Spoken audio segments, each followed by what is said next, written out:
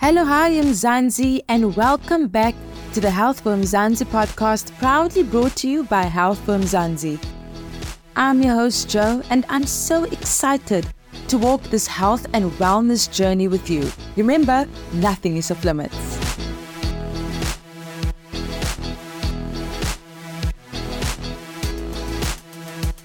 Festive time is synonymous with celebration and a time of gratitude. However, unfortunately, it is also a time where we see an increase in violence against women and children. It might be a glim topic to talk about in this time, but I assure you a very necessary one if we want to address the problem. Michael, how are you doing? I'm well, thank you, Joanne. How are you? I'm doing well, thanks. I know festive time is a very busy time, so thank you for joining this conversation. But before we get into it, I would just like you to introduce yourself and to tell us more about what it is that you do. My name is Michael Benevolent Masina. I am a registered specialist wellness counsellor as well as an intervention specialist, currently working with the Tears Foundation. That is a non-governmental organization. We aim to assist victims and survivors of sexual abuse or rape, domestic abuse, as well as gender-based violence in the country. Been with the foundation for about 2 years now, and although the foundation itself has been going on for over 10 years. So that's basically what we do in a nutshell.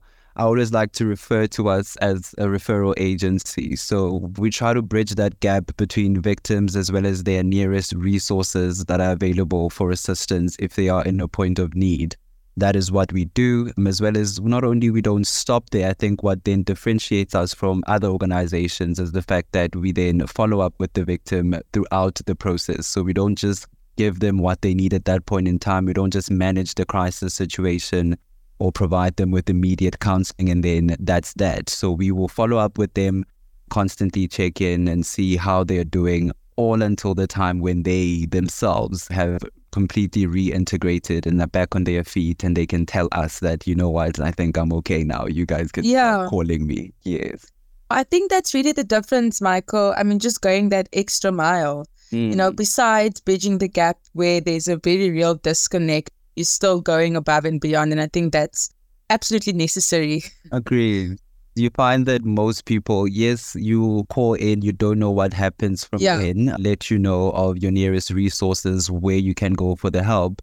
But you don't know whether they go there and they receive that help because unfortunately, healthcare professionals and some police officials sometimes are not as sensitized to the topic of GBV as well as rape and sexual abuse. So if you are just going to direct somebody somewhere and not go back to follow up if they actually received the assistance that they needed, then what's the point? Especially in our country, if we knew for a fact that these are people we can rely on, then fine. But we've seen time and time again that they have been disappointing victims. That's why then we choose to continue with them even after the referral process. So we describe ourselves as a referral agency, but it honestly doesn't stop there. The work never stops there with us. Thank you so much for the good work that you all are doing. And just to get into it, Michael, like I said, it's a time of festivity, it's a time of celebration and gratitude. However, the reality that we face is that we will also see trends, right? And sometimes, and I think usually, we see a trend or an increase in violence against women and children, especially in this time of festivity. And, we've wrapped up the awareness and the 16 days of activism campaign. And I actually hate to say that we wrapped up because it shouldn't be 16 days, right? It should be 365 days. Because it happens around the clock. What do the stats look like just in general, if you want to touch on festive time as well, in terms of violence against women and children? So I hate always touching on stats. That's one thing that we normally don't like doing, especially stats that, have been released or gathered externally. That is by, obviously, the police themselves. Because what we've found and what we've seen is the fact that they're actually not accurate. And why I say that is the fact that we have a huge crisis in the country of underreported cases. And when they bring out or they release the statistics, it's mostly for cases that they just know of. What Yeah. about the thousands of victims and survivors that were actually abused, but they also did not have any faith in the justice system to go and report? Those are the ones that we deal with on a daily basis. Believe you me, if I have to mention the number of cases and the number of victims that come forward and want the help, and we assist them with the psychosocial support and everything else, but then as soon as we introduce the matter and the subject, okay, fine, now can we assist you through the legal process of things? They're like, no, actually, I'm good with that. I don't want to pursue anything legally because I know that it's not going to go anywhere. So if I can count those cases that I have, as well as my colleagues that they have, the statistics would double. They would literally increase so much in number. But currently, out of the ones that have been reported, over 10,000 survivors and victims of gender-based violence, rather abuse, have been reported. Though that is the statistics that have been released. And over 1,500 attempted murders of women as well as young girls. And 900 of those have actually been successful, unfortunately. Those are the ones that we know of currently. But like I said, that number can skyrocket if you mention all of the cases that go unreported at all. Definitely. In your experience, Michael, what do you think are the factors that play in the increase during the festive time? I mean, there's a lot of factors that go into play. Festive time is a jolly time. People want to have a lot of fun. They want to celebrate the year that was. And I think, of course, sometimes you find that alcohol is involved. You find that you want to partake in certain new activities or visit new places that you were not, maybe travel. And in as much as it should be safe to do that in the country, unfortunately, it isn't. So you find that those are some of the reasons that can then be a factor of the increases in rape statistics as well as gender-based violence. And on top of that, if you are in an abusive relationship, you now no longer have the luxury of going to work every single day. You're on holiday, so you have to be in the house with the person that is actually your perpetrator. That also then is one of the factors that we've seen that comes to play as well during the festive season. So we are definitely expecting a hike in the numbers. It always happens. That's why we open 365 days, 24 hours. We don't have Christmas. We don't have New Year's. We don't have the 16th of December. It's not a thing for us because we've seen that rape is a thing that happens all year round. And we are actually one of the only organizations that open the whole year. We then, because we work as a referral agency, we face the problem that since we are the only ones that are open, other organizations, they close for Christmas. You try and reach out to them for the assistance or try and refer to them and you get, okay, fine, you're on a waiting list until February. This is happening right now. And then we just have to try and find ways and alternatives and see who is actually willing to get out of their bed, who is willing to ditch their Christmas lunch and actually help somebody who is in their need and in a crisis situation. Michael, I mean, the situation can seem so grim and overwhelming, but what can be done on a grassroots level in the community, in your family, if you know of your cousin, if you know of your sister, of your friend that is going through this, that is a victim, what can be done? I always say that on a grassroots level, which is what we are also aiming to do, we really need to change the way in which we think about gender-based violence and abuse. We really need to start instilling values that are completely different to the ones that we used to, firstly, in our children. How we raised our children, particularly our boy child or boy children.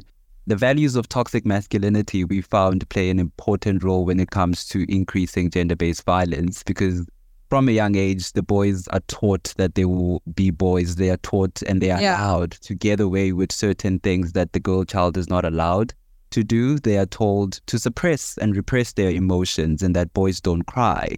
But emotion is a human thing. It's not a gender thing. But when you tell and teach your child those ways from a very young age, they grow up with that value and the belief that they are more superior to the women. And that only adds on to now growing and becoming control. Control becomes power and they feel in adulthood that they can do as they please with the women or the girl child. That is where it comes from the grassroots level, if we're going to think back to where it starts. Because we've noticed that trend and where exactly we also have started our program. It's called Speak Up. That is where we try and educate the youth, particularly. It is by the youth, for the youth. We have a range of topics going from what is consent to rape and sexual abuse to depression and mental health to grooming to bullying, all of those things that most parents don't want to talk about with their children. They find it very uncomfortable to have to sit your son or daughter down and talk to them about sex. We've made it easier for you because we understand that it's necessary, right? It's completely necessary in shaping who they become in the future.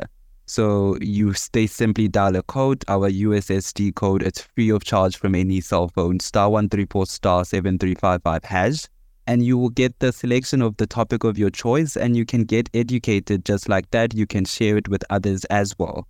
That is just one way in which we are trying to combat GBV from the grassroots level. We are also trying to partner up with the Department of Education to get it into schools, because we've also noticed that that's where the gap is as well. You find that there's life orientation, but are they really talking about these topics? Are the teachers just paging by and negating those topics when it comes to talking about HIV and AIDS and sex and contraceptives and things like that? They find it also a little bit uncomfortable to talk about, like the parents. So those kids and the children grow up without that. And like I said, they then adopt the stereotypes and the beliefs from the world if you've never actually been taught of it the right way in the correct manner. So that is just one way in which we as TEARS are trying to change that narrative and have a more preventative as opposed to a solution-based narrative of ending GBV. But of course, if I had to mention other reasons, there's also a lack of knowledge as well as sensitivity, like I mentioned earlier, when it comes to police officials, when it comes to healthcare professionals as well. The victims go to police stations, the men have been turned back, they're still being laughed at, they're still being ridiculed. How are you as a man still being raped or abused by a woman or another man? How dare you allow that? You're supposed to be a man instead of being helped. Young ladies are still also being turned back. There's not enough evidence or being questioned so much. What were you dressed in? Why were you there at night? Those are some of the things that some, unfortunately, police officials still do to victims. That's why then they don't report. So if we can try and maybe tackle that, and I always say we need to teach them to be more sensitive. I'm not saying they need to become and possess the skills of a counselor that we do, but at the very least have that sort of concern and empathy. You know that this person just went through something so traumatic, and you also know that it could also happen to you. It can come to your family as well. So I want them to always just think about that, and hopefully they can also grow to become better when they are helping the victims. And another one, of course, is the lack of resources in the country. Unfortunately, there's not enough shelters for gender-based violence victims or sexual abuse victims. There's not enough net care centers where they have to go and get rape kits tested for free, of course, because most of the victims cannot afford or they don't have medical aid, anything like that. So there's also that lack of resources that we need to combat from the grassroots level that I've seen has been a problem. And lastly, I'd say the investigating officers, like I said, the cases keep piling up, and there's no resolution for victims. There is no resolution. They don't try. Believe you me, we have had to step into their shoes multiple times to call and let people to do their job. It's actually unfathomable that we as an NPO have to call a police official and try and now escalate the matter to their station commanders and things like that because you just simply don't want to do your job. So it's very upsetting, it is. And those, I would say, are some of the systematic failures or rather needs that we, from a grassroots level need to happen in the country if we're going to see any sort of change.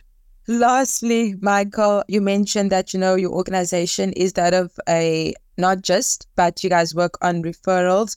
So what are the services out there? I think you touched on a few while we spoke about, what can we do on a grassroots level? But what are the services out there that victims can have access to for help, for support?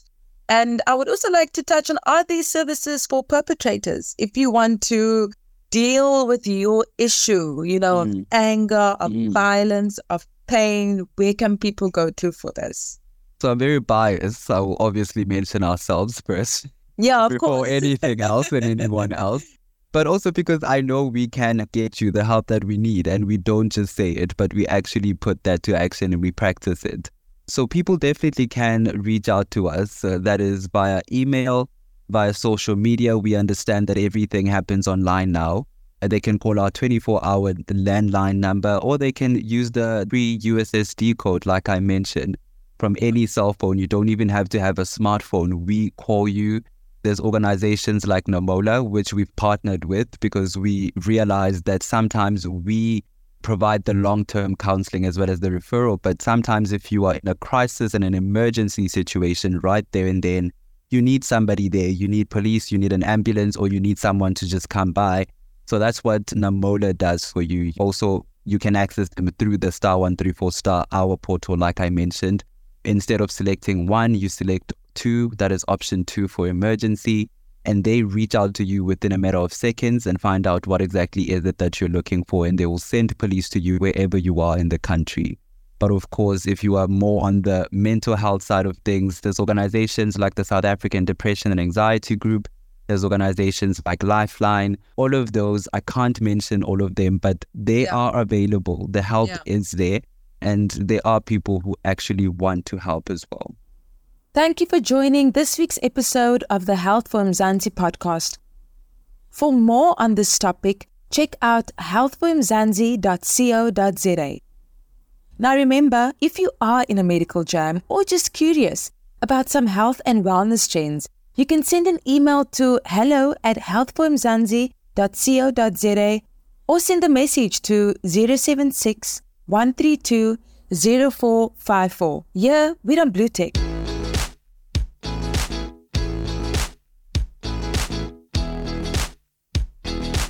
So there you have it, girls and guys. Make sure to make use of the services that are available to us if you are in need.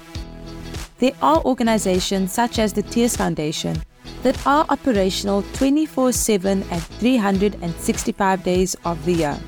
Keep well, be safe. Signing out, your girl Jo.